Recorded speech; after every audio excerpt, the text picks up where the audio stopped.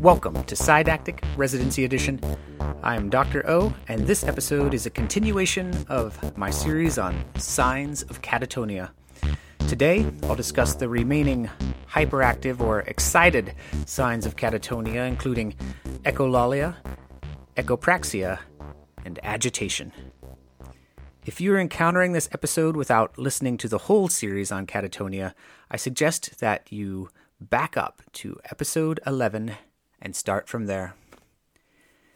In previous episodes, I've discussed the hypoactive or retarded signs, including stupor, mutism, negativism, grimacing, posturing, and catalepsy, and other hyperactive or excited signs, including mannerisms and stereotypy.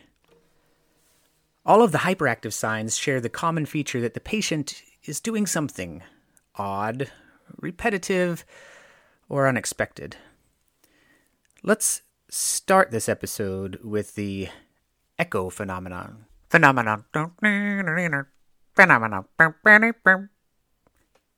In echopraxia, the patient repeats an action that the examiner performs without instructions to do so.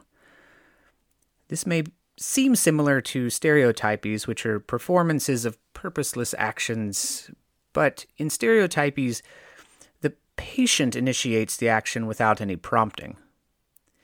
In echopraxia, the key is the echo. Praxia comes from the Greek term meaning to act. Echopraxia is basically to act something out that you just saw someone else do. There seems to be an involuntary nature to the action, like it just occurs automatically.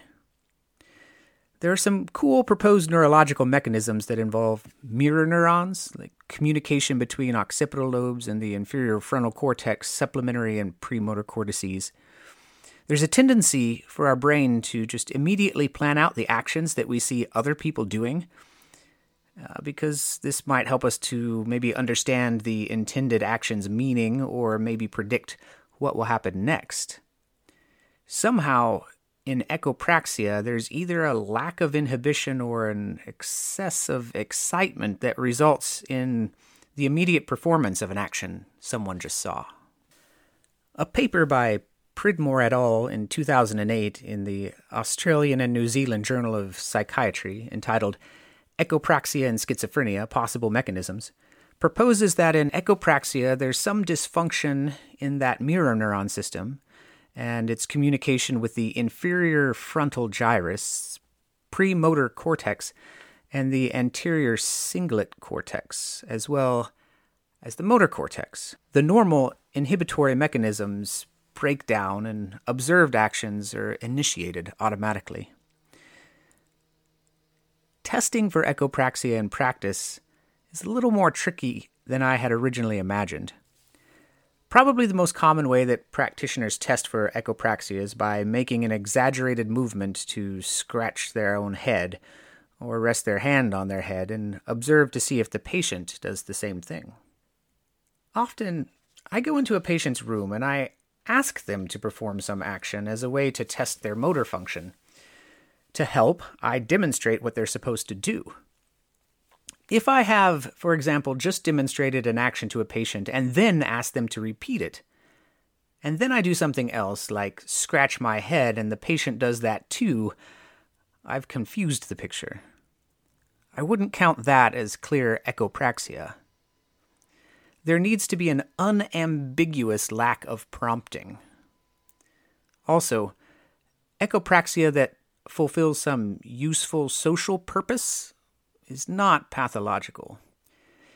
If you wave back automatically after someone waves at you, this does not count as echopraxia.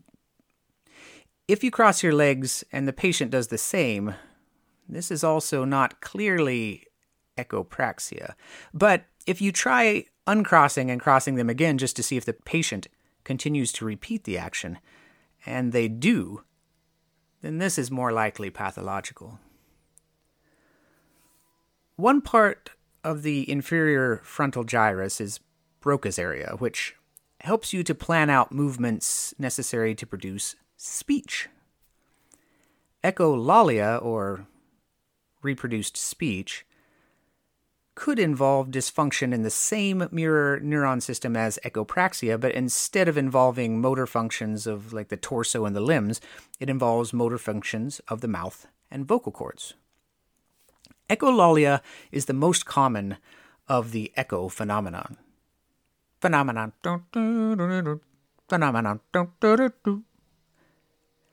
Echolalia is not necessarily pathological. It is pervasive among infants and toddlers and helps humans and non-human animals to learn language. It's also common among various other psychiatric disorders, including autism spectrum disorders, Tourette's, major neurocognitive disorders, patients who are post-stroke or had head injuries, delirious patients, and also patients with some types of aphasia, or even after epileptic seizures. Echolalia is built into human development, and after the first couple years of life, we become better at not simply repeating everything we hear, except in the case of my son, who incessantly repeats every curse I have ever uttered. Dysfunction in our ability to inhibit what appears to be a developmental default state of our brains likely plays a role in echolalia. Echolalia is also not necessarily immediate. That means like occurring immediately after you said something. If you say something to your patient like, "I'm Dr. O'Leary," and then when you leave the room you hear them start to repeat, "I'm Dr. O'Leary, I'm Dr. O'Leary, I'm Dr. O'Leary." This is also echolalia. The impression of your speech on their mind remained and is being repeated and imitated. I have saved the best for last in my discussion of catatonia. Agitation. I have a guttural reaction to the word agitation. You might say it agitates me.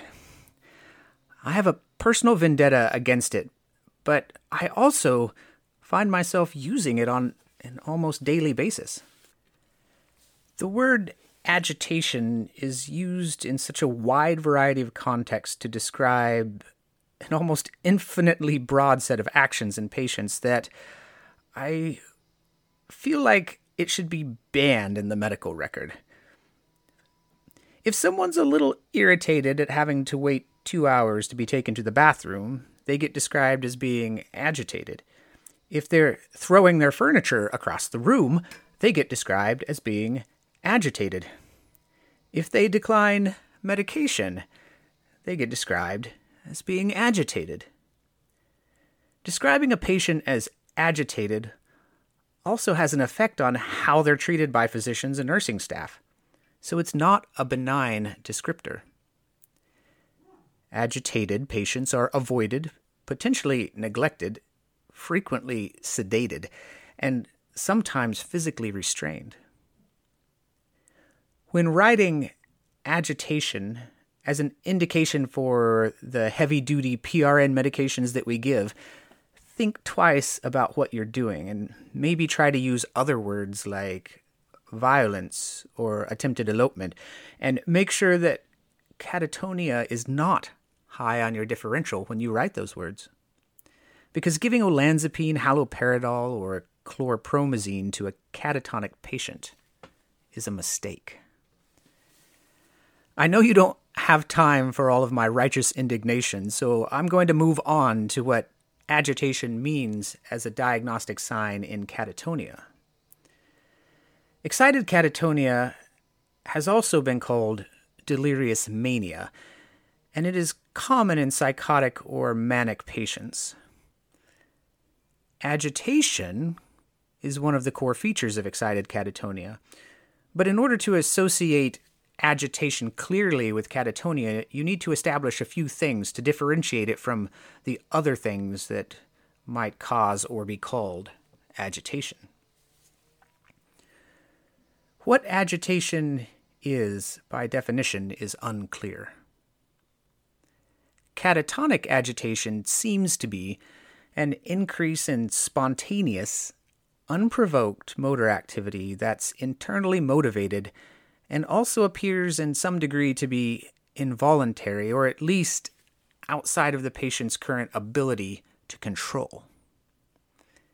It may or may not seem to have a purpose, like trying to escape or evade capture.